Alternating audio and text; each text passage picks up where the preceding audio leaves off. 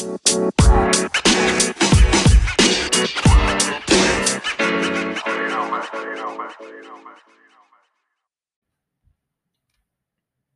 podcast episode is sponsored by Statera. Statera is a web-based application that helps youth athletes and their stakeholders estimate training load, track maturation status, monitor readiness, and manage injury. Put together by coaches working with busy youth athletes, Statera helps keep things simple and brings together the most important training information in one place to ensure that effective athlete-centered decisions can be made. No more complicated Excel tutorials and spreadsheets, just upload your athletes' data and their training schedule and start to take control of their training commitments and workload. Make more informed decisions and protect your athletes' well-being, supporting their performance. Statera takes your data very seriously. GDPR compliant and registered with the ICO, choose from a range of maturation indices and validated measures, or customize your own. Statera can record any training variable and all your data is fully exportable. To reach out today and get a free walkthrough, head over to www.statera.uk. That's statera.uk.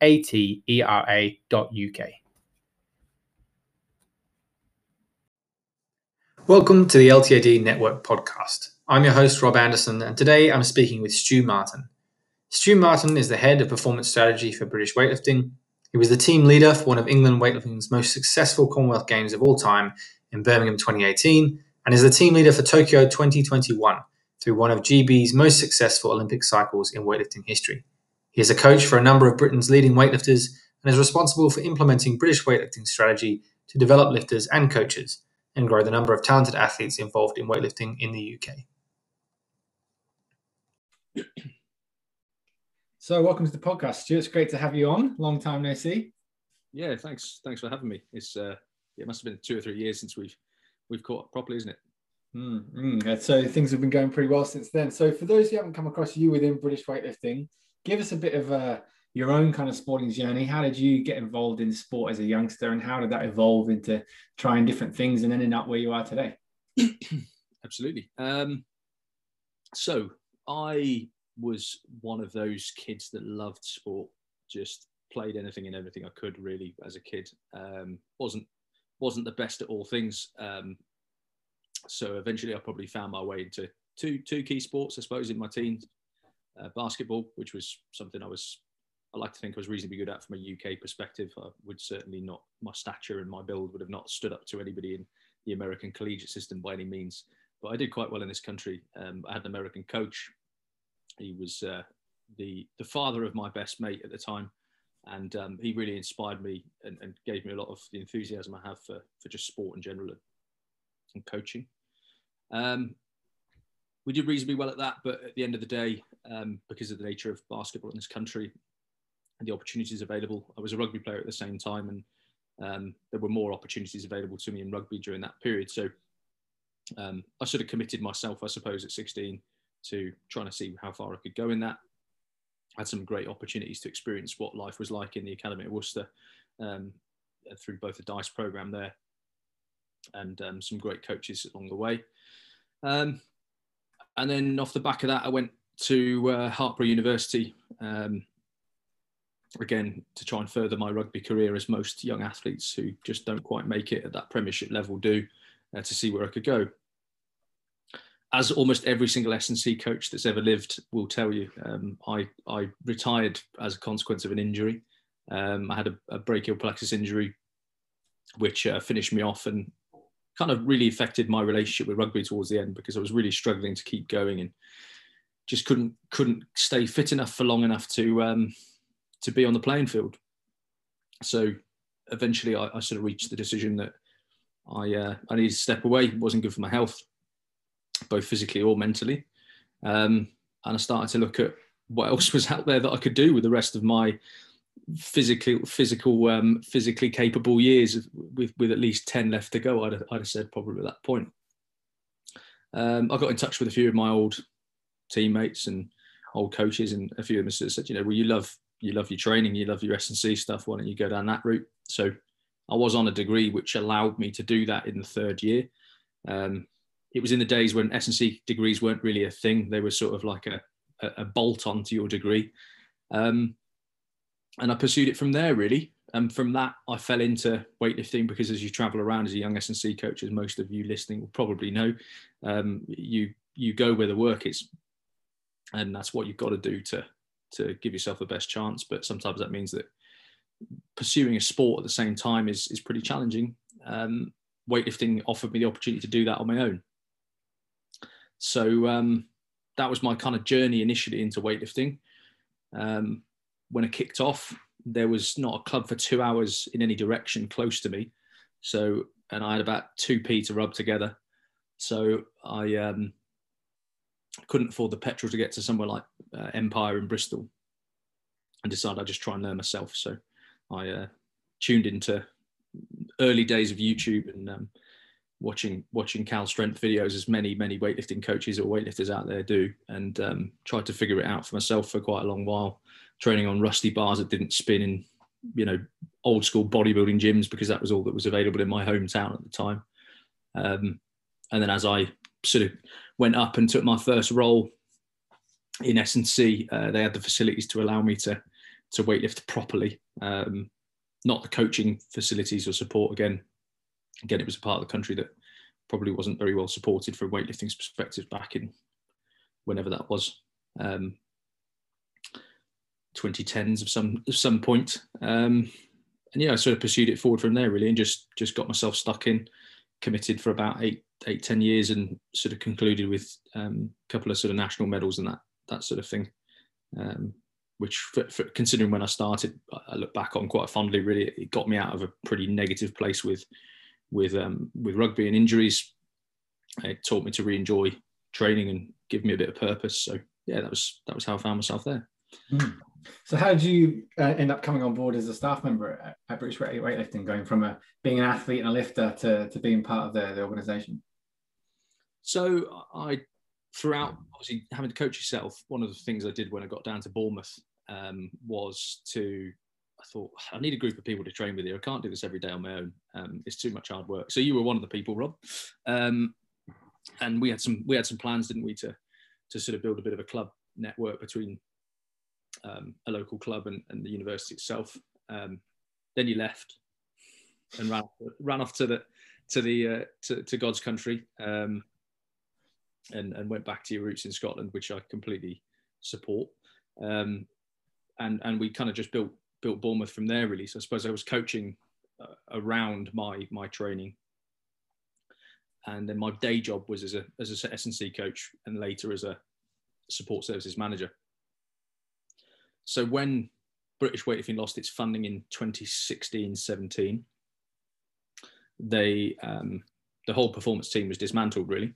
So Tommy Yule, who was the performance director at the time, took a job with athletics because the job that he was in at that time, the funding had disappeared for it.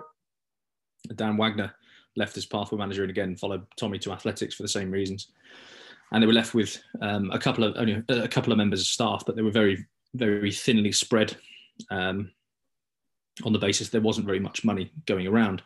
They had a small amount of money for Sport England to try to do something with, and with that they employed me as a bit of a jack of all trades, as a weightlifting coach, as a practitioner historically, and as a someone that potentially could drive forwards a bit of a programming around the pathway. So that was kind of the journey into that point. On that route, prior to my time at Bournemouth, I was up at Core Cambridge, which was one of the original S&C facilities, private S&C facilities in the UK. It doesn't exist anymore, sadly, but I had some great opportunities to work with some really interesting people there. It was sort of both clients and other coaches. So notably, probably Nicole Chase, who's these days with the British Rowing Programme, and Andy Elkins, who's with British Swimming, as one of their lead S&C coaches. On top of that, some other good characters like David Buckley, probably most of you wouldn't know, but he's now moved into teaching, but he came through the IS and boxing and those sorts of things years before. So yeah, it was a really great development experience. It was largely rehab focused, so I learned, I think, a lot about that during that period of time, and then got to work with a number of youth athletes through that period as an S&C coach as well. So some preparing for sort of European Junior Championships and things like that were Cambridge based. And for anybody that's Cambridge based, you probably know there wasn't much over in that direction at that time in and around elite sports. So it was a pretty niche facility. I don't think there's many like it since. So yeah, it was I've had quite a broad journey. I think I've been quite lucky to start right back at the bottom, scraping for a bit of money to, keep myself going. I was doing a little bit of shadowing and observation at Gloucester Rugby. Had a bit of opportunity there for one summer, alongside doing a lot of sort of what I'd probably term now glorified personal training, pretending to be an S&C coach, but at the time really just working with members of the general public. And there's a lot of honour. It's an honourable profession, actually. I think people dumb down personal training too much. It's a great learning environment. I think working with general public is not that much different from working with athletes, still trying to learn how to help people develop habits and behaviours and change the way that they operate. So I think that was again another really eye-opening experience for me. But it was hard work getting up at that time of day and grinding my way through it. So I didn't have much. I couldn't sustain that for very long, like most young S&C coaches can't. So I had to start to look for something that could fund me to do it more full time. So yeah, that was the journey so far. And then I suppose into British weightlifting, I sort of progressed now through this cycle from sort of talent lead or talent manager, overseeing the programs, but without any UK sport funding, to a successful period, I suppose, for the sport, where we've tried to go back to our roots a little bit, respect those that have really done the work on the ground, and get behind them and support them and help them fill the gaps that they don't have. We're lucky enough to have a group of athletes, three of the four who were sort of from the old world class program, and one of whom has probably some pretty interesting potential. In Emily Campbell, interesting is me being conservative. She's got some pretty great potential, really, as most people would see. Progressing to an international medal winning level in 4 years in weightlifting is nearly unheard of. And yeah, on top of that, we've had a successful bid with UK Sport to get ourselves a progression budget, and that's really going to hopefully help revolutionise the way that, evolve what the sport has been able to do over the last 4 years, and really cement it and grow some better systems and processes that mean that performance is more of an assurance than a bit of guesswork, really, I hope. So talk us through your role now at British Weightlifting. What is being a performance pathway manager or a talent manager? What does that involve? It's as broad as it is long. Every pathway manager across the system has a slightly different role because every sport is slightly different. I think that's the first thing to say. So my experience in weightlifting is probably not the average, but it's a bit of coaching, it's a bit of leadership, it's a bit of sort of strategy leadership and process design. It's a bit of being an S&C coach. It's a bit of being a budget psychologist and trying to help people understand the sort of mindset that is required in order to succeed in the sport. It's a bit of lifestyle advice. And it's a bit of an operation, again, a glorified, I like that term, a glorified travel agent, to be quite frank. You're organising competitions and making sure that people can get to where they need to get to and do what they need to do. So very broad and quite intense. Well, you must have done a good job of travel logistics lately, because you came home from the Europeans with a very good result, or a very good number of results, didn't you? We did. Fantastic performances from the three girls that sort of went on to win medals there, really. And I think had it been another period of time, and Zoe hadn't been trying to train in a garage for the best part of the last 9 months in 0 degree temperatures through January, I'd like to have thought that she'd have probably also been on that medal podium. And if you take her results from the World Championships in 2019, it's a long time ago now, then she should have potentially also won that 59 kilo class. So yeah, the three girls, especially Emily Muscat, Emily Campbell, some pretty trailblazing efforts, really.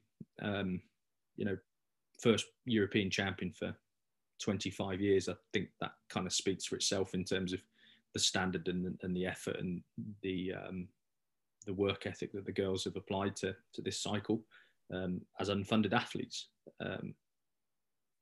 which is really interesting, I think, as an impact. Who'd have thought that you lose funding from UK sport and then you go on to do better in the next cycle? That's an odd one. But I think that's real testament to the coaches and the athletes that have put the work into that cycle to make sure that their ambitions aren't, their ambitions don't change. They're not quitters. I think that gives me a lot of respect for them. And yeah, I mean, anybody that follows Emily Musket knows that she's had an incredibly tough year with the passing of her mother and being in one of very few Olympic and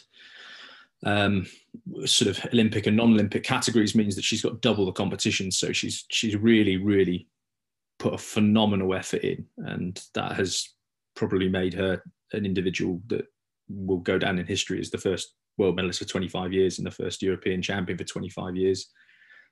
I think those moments really, really changed the sort of the confidence that the team had that it could be done.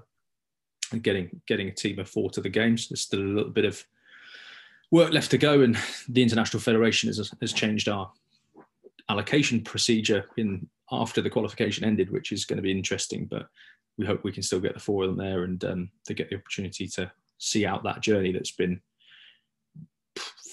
over 3.5 years in length, probably the longest qualification that will ever exist due to this pandemic. So yeah, we're incredibly proud of them, and I think they've done the country and weightlifting, no end of amazing feats that hopefully we'll be able to carry the momentum forwards with, really. And hopefully inspire that next lot of weightlifters coming through. Yeah, certainly. So turning to the talent development model you have received in British weightlifting, what's the typical kind of experience, or maybe there isn't a typical one, in terms of, when an athlete first encounters weightlifting as a sport, what is that kind of experience like? Is it coming from using it within a strength and conditioning program, or using it within CrossFit, or some other avenue altogether? What's the typical kind of entry point for an athlete coming into weightlifting? So it is quite varied, yeah. I mean, these days, as I said, when I first started weightlifting, I went on the British weightlifting page, which still to this day people aren't always very good at finding. But I went into the British weightlifting page, went to the club finder and looked for my nearest club, and that nearest club was 2 hours away. So that was completely outside of my capabilities to achieve. So I had to go to a local gym, and I searched around my local gyms to try to find the type of equipment I needed, and it was nearly impossible. I could find bars, I could find gyms that had enough space between the machines to try and attempt to learn some weightlifting. But there wasn't much access. Nowadays, that's a completely different ballgame. Probably 10 years on, every town in the country probably has a CrossFit box or some sort of facility with a platform and an Olympic bar. That means they can get stuck in. So in that sense, it's really the breadth of individuals we see has really grown, which has been brilliant for the sport.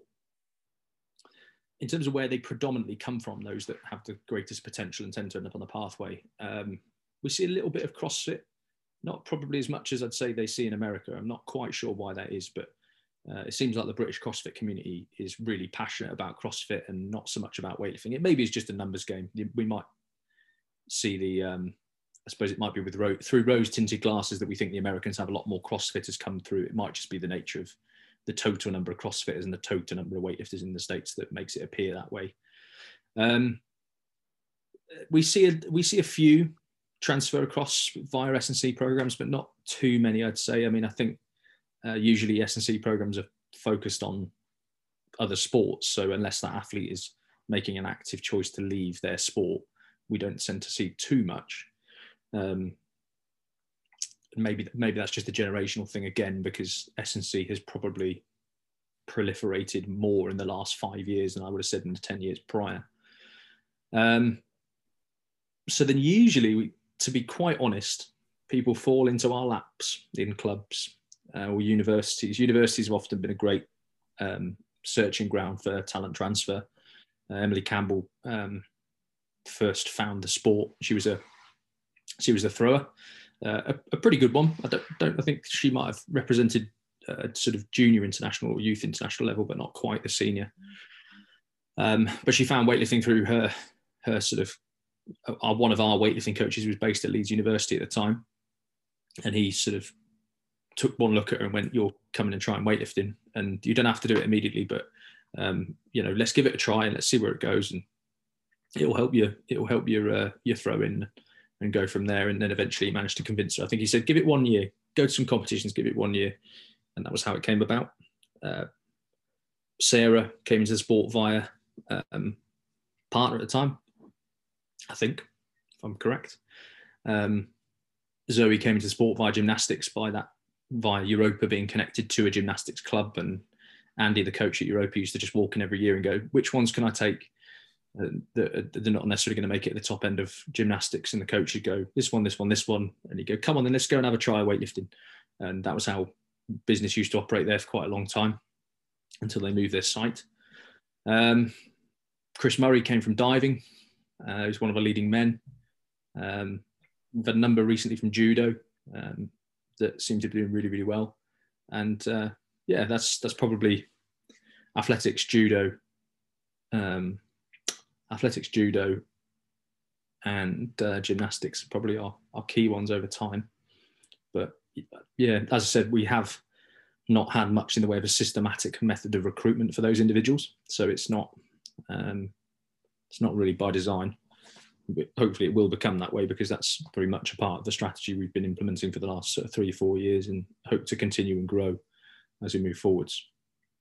So, I'm guessing, given that a lot of athletes seem to come out of other sports, is there a fair bit of competition for athletes? Like, if someone shows a bit of potential, are you also at the same time navigating, well, I'm also pretty good at this sport, and is there a bit of a tug of war around athletes committing to one over the other? I mean, I am biased, but weightlifting is an interesting sport. If an athlete transfers out of another sport into weightlifting, it's rare that they want to go anywhere else. That tends to be our experience. If they've got any potential and they pick up on that early doors, then weightlifting is like a life commitment. As soon as you start, it's like, right, that's it. That's the end of your life. You're just a weightlifter now. Not in a negative way, but that's almost it seems to be the behaviour of most weightlifters that come through via talent transfer. Now we might be missing the odd one because maybe we just don't become aware of them and they are choosing. But generally, from our observations, that it isn't all centrally run. A lot of it's led by the clubs, quite frankly, and probably a handful of clubs have tended to do a lot of the development over the years to get athletes to the level where the NGB notices them. But yeah, no, it seems that weightlifting is the primary choice more often than not. And maybe that's because people these days have a slightly greater awareness of strength training in the first place. I'd like to think that probably is the case. It certainly feels that way in the last few years. So given, you mentioned obviously before, it's kind of, I guess, haphazard or by happenstance that athletes would come, walk into a club or get picked up or transfer in some way. Moving forward, is there a more specific strategy around identifying and developing talent? Yeah, so we have, as I said, we've been awarded some money by UK Sport. Probably the biggest amount of money we've ever been awarded, I think, actually, through history, at least prior to 2000, when the system worked a little bit differently. And there are 3 key strategies we've got within that progression, or in order that we have to deliver for that progression money. So the first one is changing the way that we support athletes with high potential. So that's probably what would look a little bit more like a classic world-class program, but more about the longer-term development journey and how we can do that a little bit differently to maybe the world-class programs in a decentralized fashion is going to be the way that we deliver it. So it'll be a lot more about connecting with the athlete and their personal coach and helping them go on that journey, rather than saying, come away from those people. They don't know what they're doing. Come and join a centralized program. So we don't want to foster that approach. The second then is just raising the standard of coaching. So just probably, and if not the most important one of those 3. We want to do a similar thing. We want to find a cohort of coaches we think have potential, and support them on that journey, help them fill the gaps that they have in their development, and help them raise their credibility by developing a group of athletes each. And then the final one is growing and broadening that base of talent that we have, making it more diverse and bigger and deeper. And that, so none of those 3 things are particularly revolutionary. People at home are going, I could do his job. You probably could. But that raised the pyramid or base of talent. There's kind of two key strategies we have there. So one is talent transfer. So it is about building a systematic method of accelerating someone's progress across that first 2 years. Making sure they have the right understanding and journey to make sure that they don't get 2 years into the sport and have big gaps. I think that's probably the best way to describe it. I mean, in order to facilitate that, we're looking to build a number of key partnerships with some of those sports we just mentioned. And also there's a program this summer, or campaign this summer, called Home to the Games, which will focus around Tokyo and trying to provide athletes with opportunities to explore their potential in new sports. So the age range for that is pretty broad. We tend to try to target exit points from other sports, and that will be the goal for us with athletics and gymnastics, for example, in the first instance. And then we have a profile that we sort of recruit for when it comes to more generally, so certain age ranges, brackets, what sports, what experiences we're looking for, what mentalities, what behaviours, what physical qualities. And then the same for slightly later on. Men, we tend to have to look a little bit earlier because the journey takes a little bit longer because the international landscape is slightly more established, and women these days actually it is very established, but it seems that we're able to accelerate women to the international standard a bit quicker than men for whatever reason.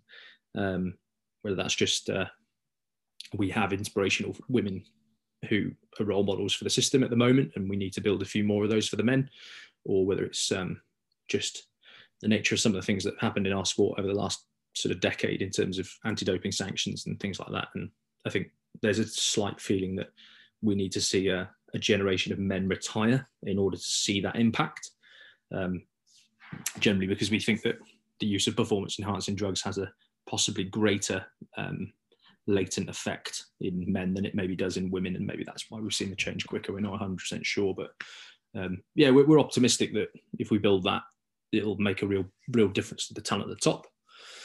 And then secondly, we have a sort of more traditional pathway, and that's going to be really focused on how we build relationships with the home nations and the clubs. And our real goal there is to build a sort of program of activity that connects clubs with schools or local sports clubs and offers kind of some basic opportunity to explore weightlifting really early on in someone's sporting career, quite openly, quite sort of health and resistance and strength training focused, with then the open-ended opportunity for them to come and join that talent academy that would deliver those programs. So we hope if we get that right, that it'll really grow the number of young people engaged in the sport, which is pretty critical for us, and a really big system theme for sporting and this cycle. So we're kind of really aligned already on that front, and just hoping that we can get the sort of funding we need to deliver it to the standard we want to deliver it to. So let's dig a little bit more into that profile that you mentioned. What are some of the characteristics, both physically and mentally, that you're looking at? And I guess also, as you mentioned, maybe potential age spans that you know are the kind of, I guess, dropout periods of other sports. Yeah. It's a detailed profile, so I'm going to try and recall it off the top of my head because I haven't got the slides in front of me. But in general, we tend to see in this country, it's potentially quite different in other countries internationally. You know, often people like to use the Chinese as an example, or they start at 7, 9 years old. We're always going to be playing catch up, and we have to deal with them. But for us, we tend to see on the male side, men start between about 13 and 15. They usually come from backgrounds where they've got a good work ethic for whatever reason, and they're committed to the sport quite early doors.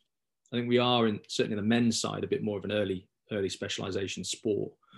But when I say early, I mean possibly just the age at which they commit to the sport rather than the time at which they start the sport, if that makes difference. I think what we tend to find is they're engaged 2 to 3 times a week in some sort of strength training activity prior to their arrival and commitment to weightlifting. And often the other activities that they do tend to fill the void in terms of those general broad athlete development characteristics, whether it be power and strength training or that sort of side of things. So as I said, the likes of Chris Murray have tended to come from your gymnasticsy, diving backgrounds. Quite a lot of boys tend to come from rugby backgrounds, I guess, probably because they've got some strength training experience, and that sometimes is how they find their way in. And those individuals tend to, again, a couple have come from judo, but yeah, high force, high velocity sports, that tends to be a good background. And again, anybody that's got some sort of decent general movement quality and skill, weightlifting isn't something you can just do if you can only power snatch for the first 3 years of your journey. So you've got to have good movement, which is probably why we get a lot of gymnasts from the women's perspective. Women, we actually tend to see people a little bit later. I'm not entirely sure whether that's due to the just general dropout that we know happens in women around the end of their sort of school and college, in that 16, 17 age bracket. But we tend to see quite a lot of women come across at 16 to 20. Again, mostly from other sports, were similar to the men. Not so much rugby. We haven't seen any women come across from rugby as yet, but some from CrossFit occasionally. I think depending on the time frames they last in CrossFit depends on whether they've lost some of those high force, high velocity potential benefits. So largely, I guess we get a lot come across from, and more recently, judo. There's been quite a few, and then your track athletes, throwers, and gymnasts. So that's your kind of. And then I guess, yeah, the other group is probably dancers and gymnasts at about 12 to 13 for the women, so earlier than the men. So that was the likes of Zoe Smith. Some of our youngsters in recent years have done similar. I think there's a dropout point for gymnastics about 12, 13 when they go to secondary school, because the demand of 30 hours a week of training is not always appealing to a 12 to 13-year-old girl, unsurprisingly. So in that sense, I think we often find that girls exiting the gymnastics pathway around that age have got a lot of time to fill. They've got a very big capacity for work, and there aren't very many sports that can offer them the opportunity to train in quite the same way that weightlifting does. So I think that's possibly one of the reasons why we see a bit of transfer there, because we can probably offer athletes the opportunity to train 10 to 15 hours a week in the sport from that age onwards, as long as they've got the maturity and the sort of the interest and commitment to do so. But in the same way, it's quite low. Club level weightlifting it's quite a non-intense experience. It's quite an inclusive experience. People can just come along and do what they please for the first period of time. They're not going to be potentially pushed or shoved in any one direction. So I think that tends to be maybe one of the things that makes gymnasts a little bit attracted to it. In terms of a little bit more overt, rate of progress. So as I said earlier, we're looking at how we can support people across that first 2 years, because one of the things we found is that the amount of progress made, we've done a bit of for those people that understand the UK sporting system, the UK sport model expects each sport that they engage with have what they call a what it takes to win model. And that has to break down how an athlete is going to make it from day one to podium. And in those investigations over the last few years, we've sort of looked at a variety of our best athletes over the last few decades. And the amount of progress made in the first 2 years is so variable that it's so inconsistent that we can't really pin down what happens, or pin down what an indicator of potential is there. I think the old school model of weightlifting talent was the start point that you're at as well as the progress you make. And so we sort of have to look at that quite openly in that first 2 years. And that's why we're creating a development experience for those first 2 years to hopefully make sure that, an athlete can make the potential progress that they can, and it takes them to that sort of end of 2 years and in a position where they could then move into a program if they'd achieved the necessary standard to do so. But at the same time, we do see so many variants. If you took Emily Godley as an example, the first, as I said, the first world medalist and first European champion, if you looked at her first 2 years of progress, you'd have probably gone, you might have ignored her, quite frankly, because her progress almost all the way through her career has been really just steady, really, really, really smooth. And except probably that first 6 months where everybody learns to lift. So I think in that sense, we are we are very keen to maintain an open mind, and we have what we call our pathway standards that are basically by age standards that we think an athlete can get to within their first 2 years of progress. So that's sort of a bit of an overt measure, and we track and monitor all of our results from across every competition in the country and look at the progress rates and standards of athletes against those base measures to see where they're at and how they're going, so that we can pick up on them quite quickly and get them involved in squads or camps or engage with their coaches and make sure that they're supported at the right level. Outside of that, we've done a bit of research in recent years into our sort of technical model and physical characteristics. There are a couple of physical characteristics in terms of power outputs and things like mid-thigh isometric pull, but on their own as standalone measures, they're not necessarily things that we track, but they are things that we look at just with interest. Someone pulls a big number, then we don't get so excited that we found the next Olympic champion, but we will pay attention to that and see how they evolve over those next couple of years. Anthropometrically, we found that there are a variety of shapes and sizes that this kind of like, you have to look like you're from East Asia and either Korean or Chinese in terms of your build is just a load of nonsense, quite frankly. There's different ways in which it might not be at the very absolute level, in fairness, because if you took the statistics for what they are, then the number of gold medals won by the Chinese at the Olympics and World Championships does tend to stand for itself. But I think it's more to do with population size and total number of individuals than it is to do with their anthropometrics, especially when you look at the national team and you've got that 109 that they've got that is one of the most bizarre body shapes I've ever seen, actually. So he doesn't fill some of those natural things that some people like to throw out in weightlifting.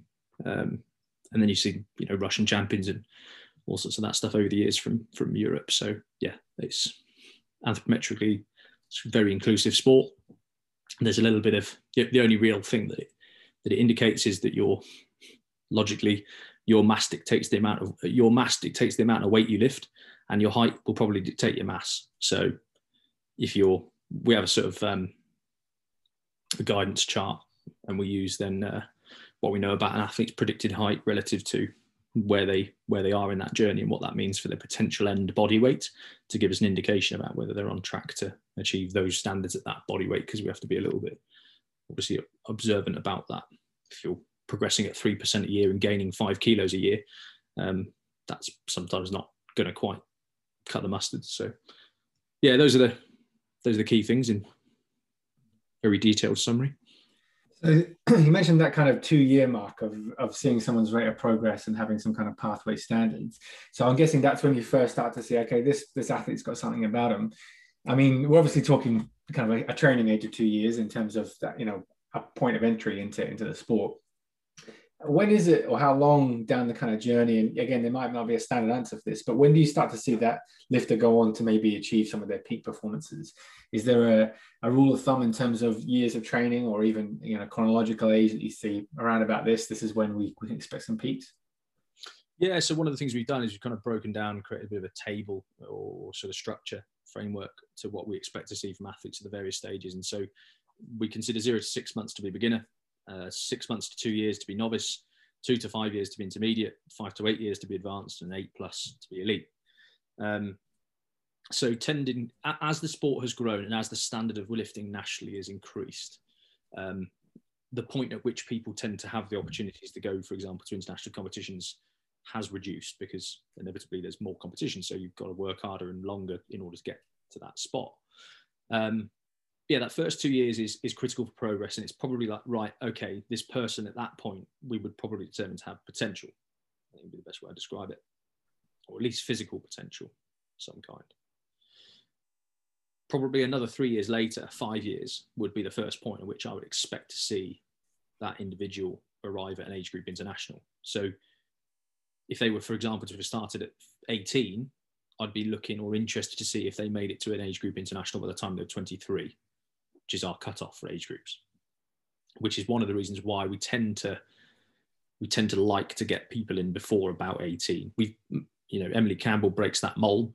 She was about 20, 21 when she started, but the sooner you get someone, the better, in terms of you've then got probably 12 years to develop them before they start to think about that point of diminishing returns. So as anybody that's nearing 28, 30 knows, if you're still not quite made it when you're 28, 30, there's probably someone over here in the background nagging in your ear telling you that actually, is you really going to make it? Is it really worth another 4 years of our life? Or should we start looking at other things that we want to do and so forth? So yeah, if you look at that total development time, 18 is probably a good age for us to try to get people in for. 8 years. So that's sort of 8 years. We probably think that person is going to be starting to knock on the door of their first Commonwealth Games. You know, some people, the more talented end, might make it after 5 years. But the longer term view, which is the one we tend to focus on, and then we account for the anomalies, is that 8 years is probably the time it takes for you as an average individual with a certain level of potential to get to a commies. And then 8+ years, you're probably looking your first Commonwealth medal, or your first Olympic Games. And then 12 years, we'd like to think, is maybe your first Olympic medal. At least that's what someone like a Zoe or a Sarah Davies, or probably the best examples at the moment, would have probably committed to. I think Zoe's actually about 15 years because she started so young, but I think Sarah's about coming up to 10. So, you know, if you had a couple more years, Paris, 13 years, that's about when we would like to hope that she is about that medal potential level. So yeah, that's kind of our expected journey. Obviously any model is flawed, and you have to account for the anomalies and account for people just not engaging in or not making the progress you expect. But yeah, that's tends to be so 6 months, 2 years, 5 years, 8 years, 12 years. Mm-hmm. So obviously at the top end, you've got, you know, I mean, the peak experience of the Olympic Games at that 8 to 12 Commonwealth Games. What sits underneath that in terms of, as athletes go through their experience in the sport and are kind of shifting through those beginner, novice, intermediate, advanced levels, what are some of the programs or some of the initiatives that sit within that talent pathway to I guess, develop talent for the next level? So I always have this bit of a debate with this one, because I tend to accredit most of the work to the clubs and the coaches at the ground, because we're not a professional sport. So it's not like you've got 12 professional clubs around the country and you're going to end up in an academy, and then you're going to end up in the first team. And then if you do well in the first team, you're going to end up in the national team, and so on and so forth. It just doesn't work that way. So recently doing a few calculations, our number of contacts with athletes a year, we're lucky if we see them monthly, quite frankly.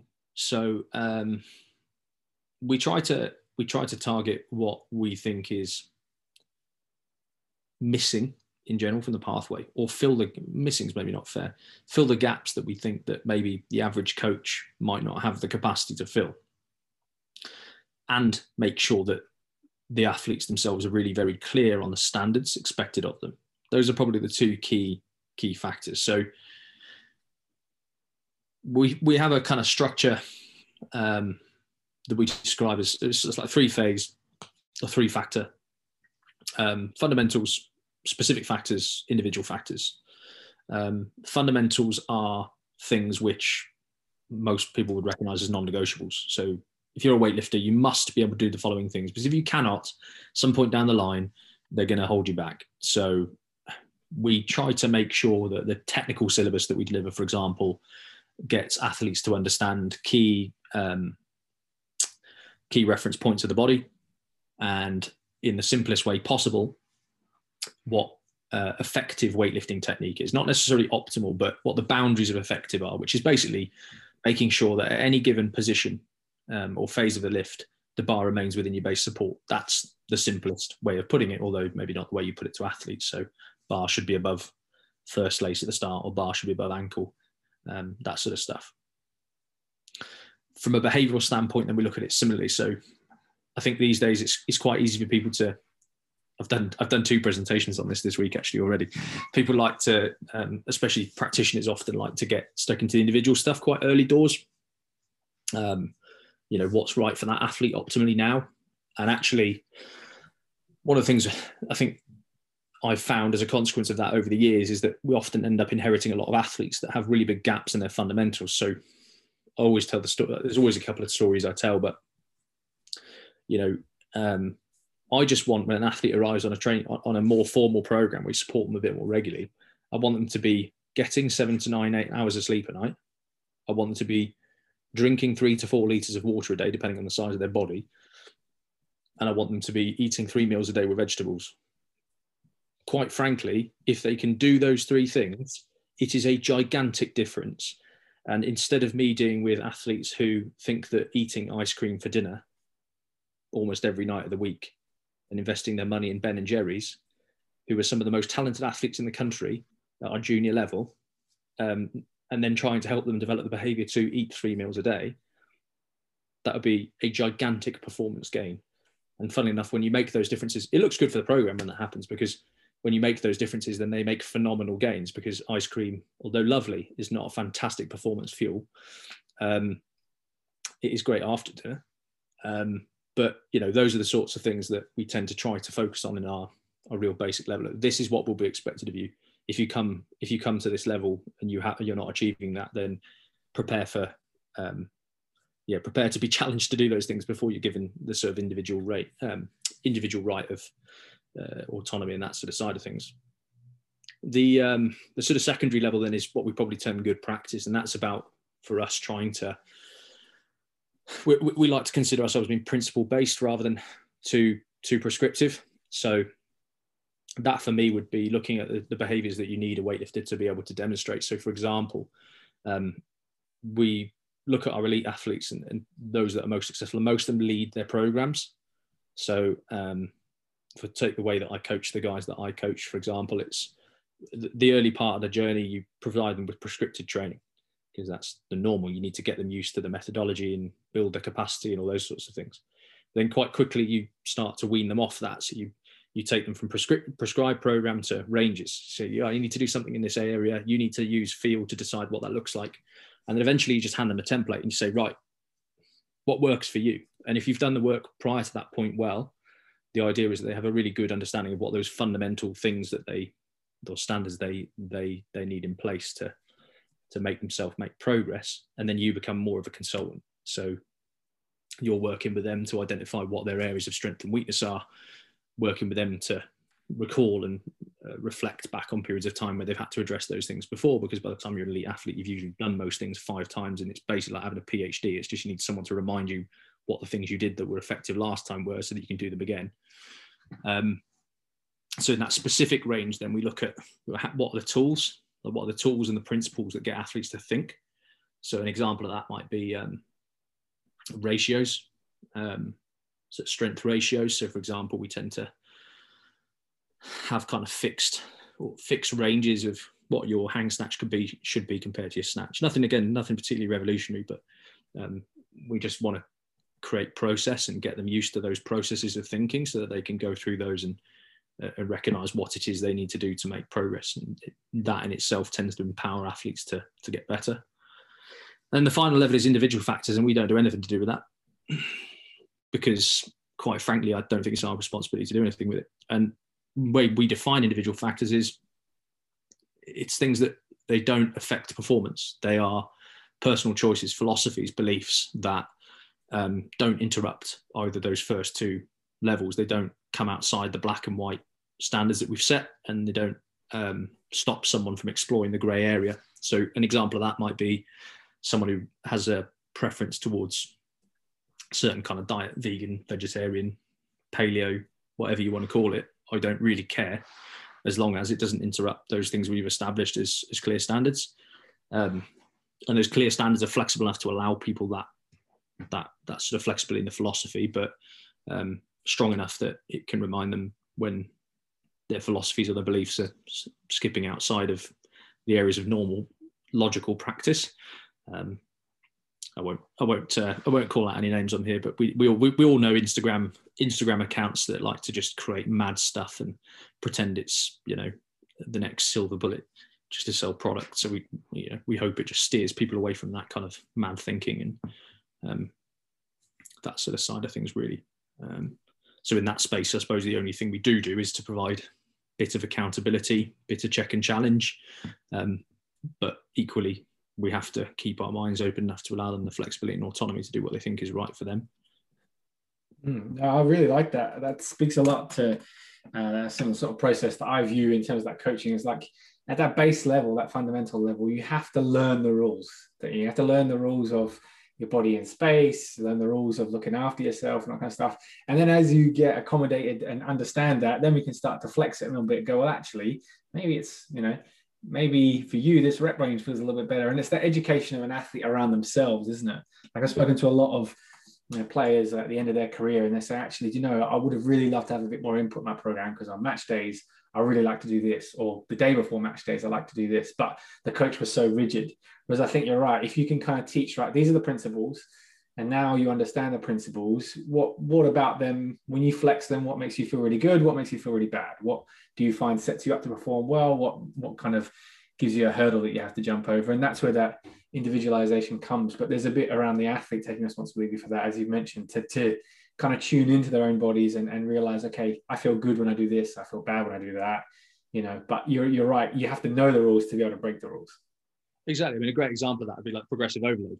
So if a weightlifter doesn't understand what progressive overload is, you've probably got a problem, quite frankly, because they're probably not making choices about weights or understanding how they should be making progress within and across a training program, especially an elite athlete who has to respond to feel, and especially in a sport that has such a high technical demand and high power output requirement that fatigue is going to affect it quite daily, quite readily. So, I think that would be, progressive overload is a great example of a principle that you should help instill in an athlete, or certainly a strength athlete or someone around their training, because you want them to come in and go, right, what works best for me in this space? Am I the type of athlete that makes my progress as a consequence of the progression of volume? Am I the type of athlete that makes progress as a consequence of the progression of intensity? Are there certain relationships between certain things and then you could bring yourself onto specificity, I suppose. You say there's certain relationships between certain exercises that seem to benefit me, whether they're correct or not. Those beliefs are quite important to cultivate. So, if I give Chris Murray as an example, classically weightlifting, you wouldn't prescribe hang snatches leading into a competition. It's not normally the done thing. Reason being because it's usually I suppose the pull phase of the lift is largely a concentric ballistic movement to some extent. It's not a reactive movement, which is more or less what a hang snatch is. It's utilization of stretch shortening energy. So you wouldn't use hang snatches, but Chris gets a hell of a lot of confidence out of hang snatches, and he has a traditionally weaker lower back. So hang snatches seem to maintain lower back strength and increase confidence, therefore having a positive impact on his competition performance at the end of a peaking phase of training. So it's those sorts of relationships that you're looking to try to cultivate through that middle level, without being too prescriptive about what they should be. You don't want everybody to come, we should all do block snatch at that point because that's what everybody in weightlifting does. No, that might be what everybody else in weightlifting does, but what is it for you that works? How are you going to progress in that period? Are you someone that flat loads? Are you someone that has a step load? Are you someone that drops off and does your technical work at the end rather than the beginning? We want them to know that sort of stuff, and if they're clear on their method, they understand what their capacity is, they understand what a good day and a bad day looks like, then you can give them the best opportunity to make progress. No, I think that's classic. And I mean, there's so many people that get attributed quotes on the internet these days, but it's that whole one around methods. There's lots of methods, but there's very few principles. So, if you understand the principles, you can select whatever method is appropriate for you at that point in time. But if you're married to your methods, there comes a point where you've kind of used it up and you're banging your head against the wall, isn't it? Yeah, exactly. So what about turning out to the mental side of things? We've obviously mentioned a little bit about behavioral side in terms of things like sleep and nutrition, etc. Is there a bit more around mindset? I mean, obviously weightlifting it can be quite a brutal sport. I mean, I think we've both fallen foul of bombing out in a competition. So, it's a very public display of failure that maybe isn't there in so many other sports. And you're very much on your own when you step onto the platform, although there may be a coach, a few minutes behind you. The spotlight's on you and it's very obvious to everyone in the room whether you were successful or not. So what are some of the psychological side of things that happen throughout that pathway? So we split psych into two areas, prep and performance. I'll talk about performance first because it's a little bit easier. So a couple of years back, we started thinking about, okay, well, what is a metric of performance what is a really overt metric that someone is or isn't a good performer from a psychological perspective? So in simplest terms, we thought, well, let's go quantitative. Let's try and do this quantitatively. So we looked at the sport and we said, well, there's 6 lifts. Well, what indicates a good performance to us then from 6 lifts? And we said, well, 6 would be excellent, but if someone always did 6, you'd probably make the assumption that they're not necessarily challenging themselves as hard as you want to be. So, okay, what about 5 then? 5 would probably be optimal, but you'd probably make that on a very good day. So you couldn't necessarily hold people always to accountable to 5, because not every day in competition will be perfect. So then we said, well, all right, well, the logical thing to do is go 4 then. So we said, well, what about 3? We said, well, 3, basically, if you hit 3, you will 1 lift away from bombing out. So 3 is not enough. So 4 out of 6 is the number. So 4 out of 6 is our minimum standard, in short. If we're looking at, even when we look at athletes for international competitions, we measure their success ratio. So if they make less than 4 out of 6 lifts, it's not a black mark on the name, but then we ask the question why. So we review like the last year's worth of results every time we go through a performance selection for an international competition. And if an athlete flags as being less than 4 out of 6, then we'll look back. Now, if you looked at the last 3 and they were doing 2 out of 6 for the last 3 and they were good beforehand, you would question what you start to have a metric to go, well, why is that? Like, what is the reason that we're seeing this drop off in consistency in competition? Equally, if we're at the other end and we're not seeing athlete progress, then we can go, oh, hang on a minute, they're always 6 out of 6s, but we've not seen an extra kilo on that bar for the best part of 12 months. Like, why is that? Let's go and have a conversation. So that's the overt metric. That's how we trigger the conversation. The less overt metrics, I suppose, then we use things like PCDEs, and then which is probably more from performance preparation perspective, but there are some of them obviously that relate to performance. The ones that we use from a performance perspective. So if we talk about fundamentals, we like athletes to understand what stress is. So the same way we want them to know what a back squat is, we want to know what stress is. At a base level, it's, the response of your body to hormones. As soon as you understand that, you can start to understand why it might respond a little bit. From that, then we look at the types of pressure that you face in weightlifting. And we think there are kind of 3-ish. You could probably break down more, but 3 we kind of focus on our time. So for those that don't know, you get a 1-minute roll, you get a 1-minute clock, you get 1 minute to get on the platform and deliver your performance once you're called. Expectation, so either self-created or pressure of peers and those around you, which is still self-created, isn't it, really? And then the third one is observation. So, either on camera, in front of a crowd, whatever.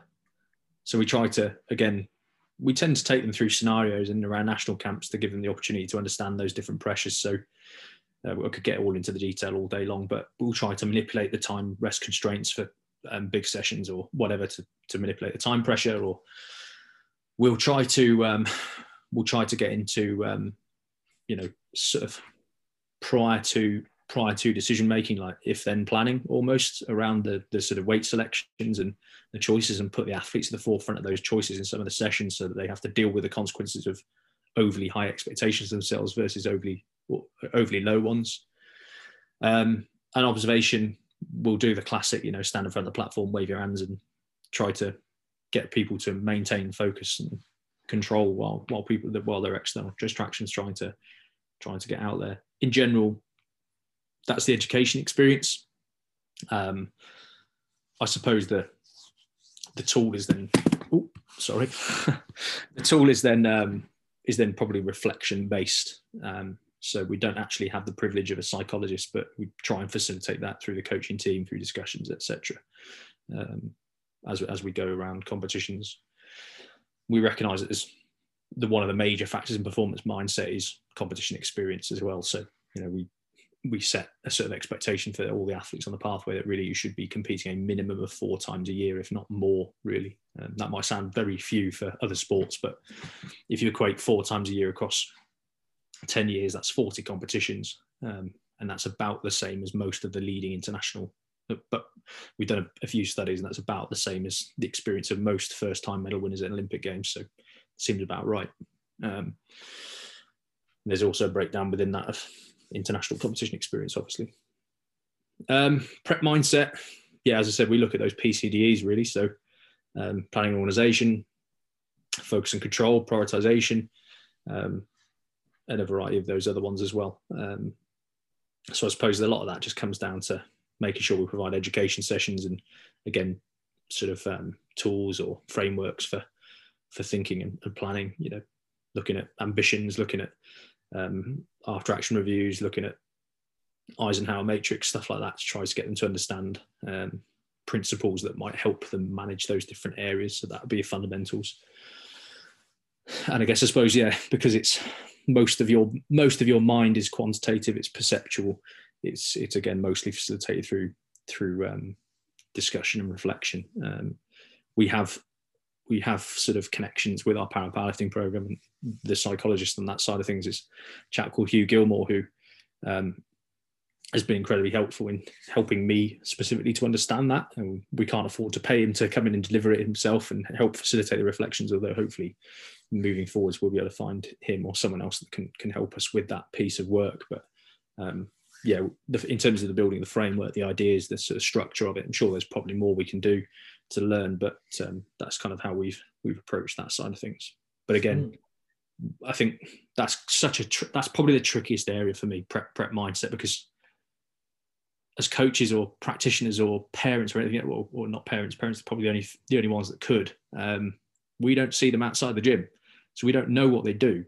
We can only coach them in the gym based on prompts and reminders about that sort of side of stuff. So, for example, pretty much any time any athlete walks in the gym with me, those 3 questions I mentioned to you earlier are pretty much planted in my approach to finding out a little bit about how they're prepared. So, how was last night? Did you get enough sleep, or what have you eaten today before you've come to training, or blah blah blah blah. So those are the sorts of things I think you can do as a coach generally to try to prompt slightly better behaviors, but I'm not sure. I think that's the area that athletes have to take the most responsibility for in terms of the learning and the structure. You can only really educate them and then leave them to their own devices and keep reminding them and nudging them that they should be doing these things.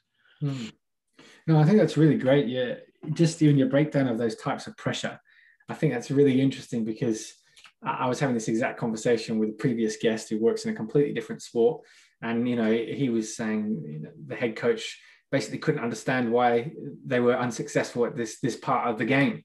And he said, it's blindingly obvious to me. It's because you never practice like you practice in the game. Like, it's always done. There's loads of time. People aren't really paying proper attention. There's no real pressure element of like, we're doing 3 reps of this and that's it.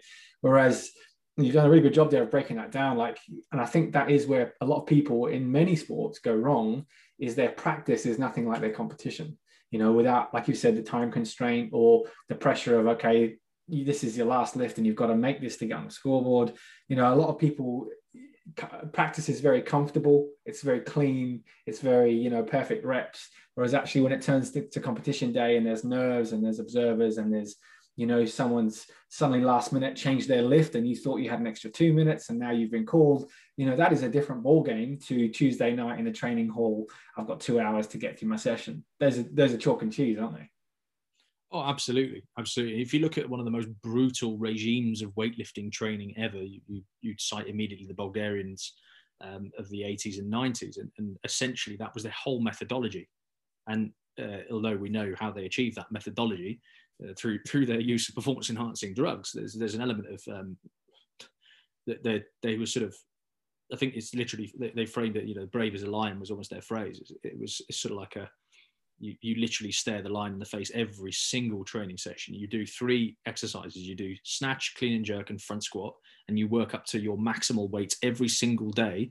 And if you do not hit your maximal weights, there are consequences. Now, I'm certainly not recommending or suggesting in any way, shape or form that we would apply any of the consequences that they used to apply, which included not allowing athletes to eat if they didn't hit the numbers they were supposed to for the day, which is completely counterintuitive. But it was literally, this is what you need to do in the sport, and these are the consequences if you don't do it. So they were some of the toughest and most physically mentally well prepared athletes that you could possibly imagine.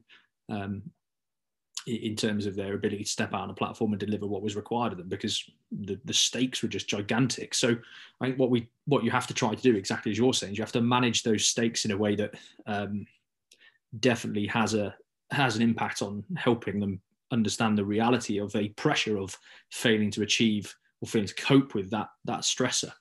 I think weightlifting is an interesting one because it's kind of pre-planned, so you can utilize things like pre-performance routines to handle time pressure, and then you can look at the consistency of those pre-performance routines to sort of give you feedback on whether or not they are handling that pressure well. You know, if you see them warm up in the back room and they're consistent, and then all of a sudden they get out on the platform, they start growling, doing backflips and shuffling their feet before they set up against the bar, you'd be like, hang on a minute, why did you do that? You can ask those questions quite quickly, can't you?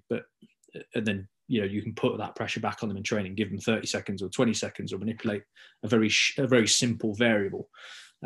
So yeah, I think what we try to do is provide the initial education. What is the time pressure, and what are some of the things that could, you know, here's how it feels when it's changed.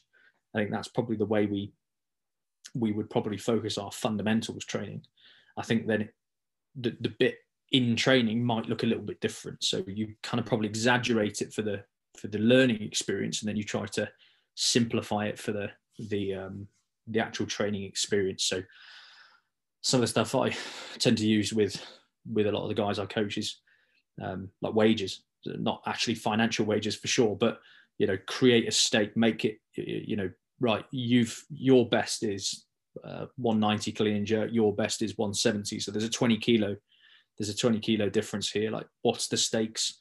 What's the wager if this guy beats you by 20 kilos? You know, that creates a pressure, that creates a competition environment for some of the athletes.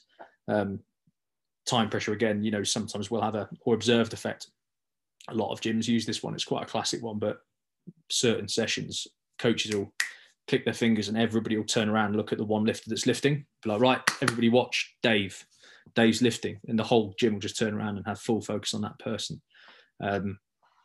Quick and simple and reactive, because I think that's what you then plant that. Once you plant that seed, you can then go over and have that conversation. So, well, okay, what happened there? What made you uncomfortable? What made you miss that lift, or what made you hit that lift? You know, you can get both sides of that, can't you? Then you get an observed effect. Whole gym turns around, watches you lift, and you smash it because the pressure was on. That's positive pressure. You know, you can frame that really well. Comparison, if it goes the other way, you can also create a learning experience from that. So I think that's where, yeah, coaching really in the gym comes into it, isn't it? What's the simplest way you can recreate a pressure that doesn't feel staged, and then facilitate the learning that comes off the back of that, especially when it comes to mindset stuff.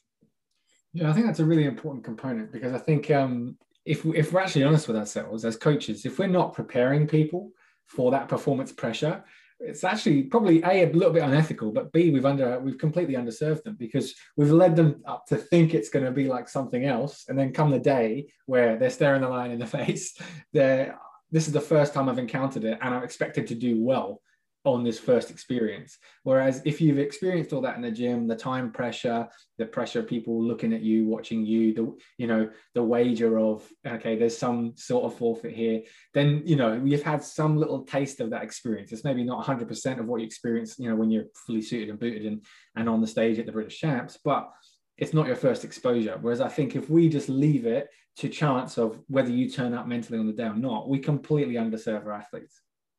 Oh, 100% agree. I mean, I think that's almost like that old school belief, isn't it? It's like, you know, you hear it occasionally with really old school coaches. They go, oh, they're just not tough enough. Oh yeah, right.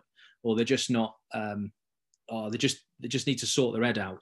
And when I hear those sorts of phrases, I think you might have addressed the fact that this person has a performance anxiety, or you might have identified the fact that this person has a performance anxiety, but what benefit is that? What benefit is telling the person to sort their head out?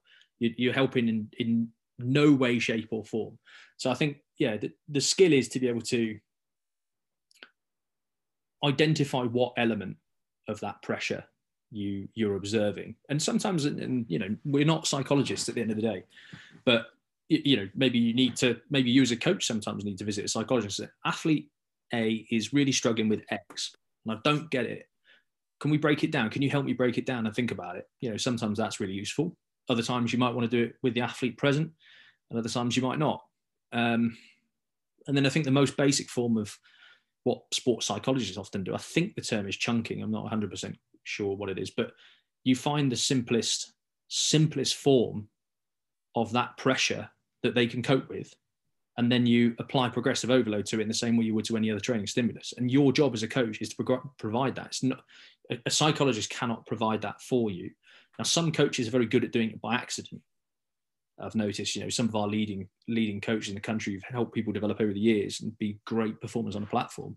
They have some of these natural, and that's to be quite frank, that's where I picked up some of these ideas from, because they do it as part of their journey. Whether they know why they're doing it or not, they do it. So they'll have these sort of like, one of the common ones, I've already described one of the common ones, which everybody looks around, turns, looks at lift. The other one is the 2 lift rule.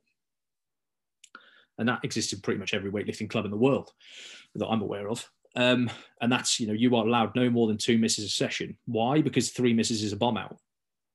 So if you enter a session with an expectation that you're going to lift certain weights and you miss 2, well, that's your session done for the day. You're out, just like bombing out.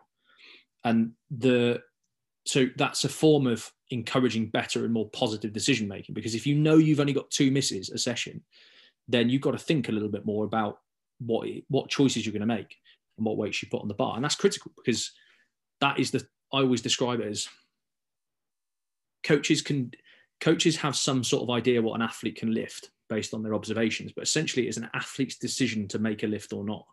And it is an athlete's responsibility to communicate if a coach is not providing them with the weights that they think they're actually capable of lifting. And that works both ways. Sometimes a coach for some athletes, has to drag them up a bit, have to give them more confidence. They want to sit back in that like comfort zone. And other times you're like, come on, come out of that. No, we're not opening 10 kilos above your maximum. That's an absolutely ridiculous concept, because it's based on no sort of evidence that you can do that. You've not earned the right. So you've got to find that balance, and you've got to find a way to navigate that. I think certainly when it comes to weightlifting, when people who haven't come across it kind of ask me about my experience, I said you need to have equal combinations of balls and brains. If you're too ballsy, you'll go after stuff that you have no realistic chance of getting. If you're too brainy, as you said, you'll be too conservative, you get 6 out of 6, but you will never get on the platform. So, you know, too much of you know, one of those 2 components will scupper you. And I think you're absolutely right there. It's like, you know, you see this all the time. People go crazy and do make stupid decisions that in the cold light of day, they're like, I don't know why I did that. That was dumb. But equally, as you said, I think creating that pressure within training, like we often watch competitions and see, you know, they always do the rounds on Instagram, like incredible saves. You know, it's, you know, a female lifter who's essentially duck walking across the platform, or someone who's chasing after a lift, all those kind of things. And we kind of subconsciously accept that's the first time that happened. But I think we probably have a sneaky suspicion they've done that a few times in training where it's been, you know, last lift of the day, you've got to make this. Because if you don't know what that feels like to save a lift or to chase a lift under pressure, when you need it, it's probably not there. Yeah, that's a really good point. Yeah, I think Tommy Yord always used to say, we were talking about parapowerlifting actually the other day, and he said, like, there's lots of rules in parapowerlifting for anybody who's not aware of it. And if you've ever watched the competition, you're probably scratching your head going, why the flipping heck wasn't that a lift? Because you've just watched some bloke smash out 200 kilos and in a really impressive manner, but then they get buzzed on the fact that there's a slight rotation in the bar or something that the public cannot see. People like that, don't they? People like to see someone have to grind it out. Some sports don't permit it. Weightlifting does permit it, but it's not best practice. So it's like, yeah, how do you, I think, yeah, it's a similar one, actually. That's an interesting point you raised there. Like there is an element of resilience or grit that you need to cultivate in an actual lifting sense. Like why perfect technique is not always the most perfect technique, because if you've only got a very narrow range where you can be successful, when it comes to needing to, you know, there's a gold medal on the line and you've got to grit it out. I mean, that's where Sarah Davies is probably a fantastic example. Like Sarah, for anybody that watched her lift at the Europeans, I think one of those lifts, she nearly blacked out 3 times. I watched her sway back to her heels And I was sort of sat there with Andy Callard next to me. We were grabbing each other by the arms, thinking, "Oh no, she's not gonna make it." And then, you know, she came back to life. We described it. She went to the shadow realm 3 times, came back to life 3 times, and still made the lift. Like, you can't teach that, but you can encourage people to challenge themselves. And I think that's a really critical factor. You know, not ridiculously, you know, you see some coaches, some sports, you know, overly challenging. You know, I think it's that traditional, like, you watch a great film. I love it. Remember the Titans. But you watch the coach in that drag his boys round the training park, or with the lights on in the middle of the night because they haven't done what he thought they wanted to do. You know, those are extreme examples that are probably not necessary in the real world. But you know, you can create micro versions of that are much more acceptable and much more healthy and much more positive. You know, another example, like your Herb Brooks in I love a sport movie, you might notice, but like the movie Miracle, great movie. If you've not seen it, give it a watch. It's about the I'm trying to remember which Olympics it was, but basically it's a Russia versus USA Olympic hockey match, and he sort of gets them out after a game and he just has them skate until they're sick. You know, again, similar things. You don't need to create that on a macro scale. That's not necessary. It's unhealthy for the athletes. Someone's going to get hurt. But how might you create that in a micro sense is, again, another interesting one. You know, or just do one more rep today, or just add an extra 2.5 kilos on. You maybe knew the last one wasn't perfect, but you want to see if they'll accept the challenge and go for it. And you know it's not dangerous because they're fit and healthy and there's nothing wrong with them. I think those are the sorts of things that we all need to think a little bit more about sometimes as coaches. Mm-hmm. So what's next on the horizon for you, Stu? What's in the next 18 to 24 months? Obviously the Olympic Games in some capacity. Yeah, well, I mean, it's going to be an interesting games. I'm very, very optimistic and hopeful that it's going to go ahead. I think the Tokyo Organising Committee is putting a fantastic amount of work in, and I'm not sure the media is being too fair to them in recent weeks about that and about the likelihood of the games going ahead. I think the feeling amongst the camp is that it will go ahead, but it will look quite different to what previous games have looked like. We're excited. I think there are some opportunities for us as a team to really capitalise on the last 3 years of progress for the sport. So that's definitely a major point, major milestone for us next. And then I'm really looking forward to just building the sport and the progression program that we've got. We've got 3 new staff members coming in, which is going to be really exciting, and an opportunity for the sport to develop some of its own, and hopefully bring in some people from outside to sort of help us develop.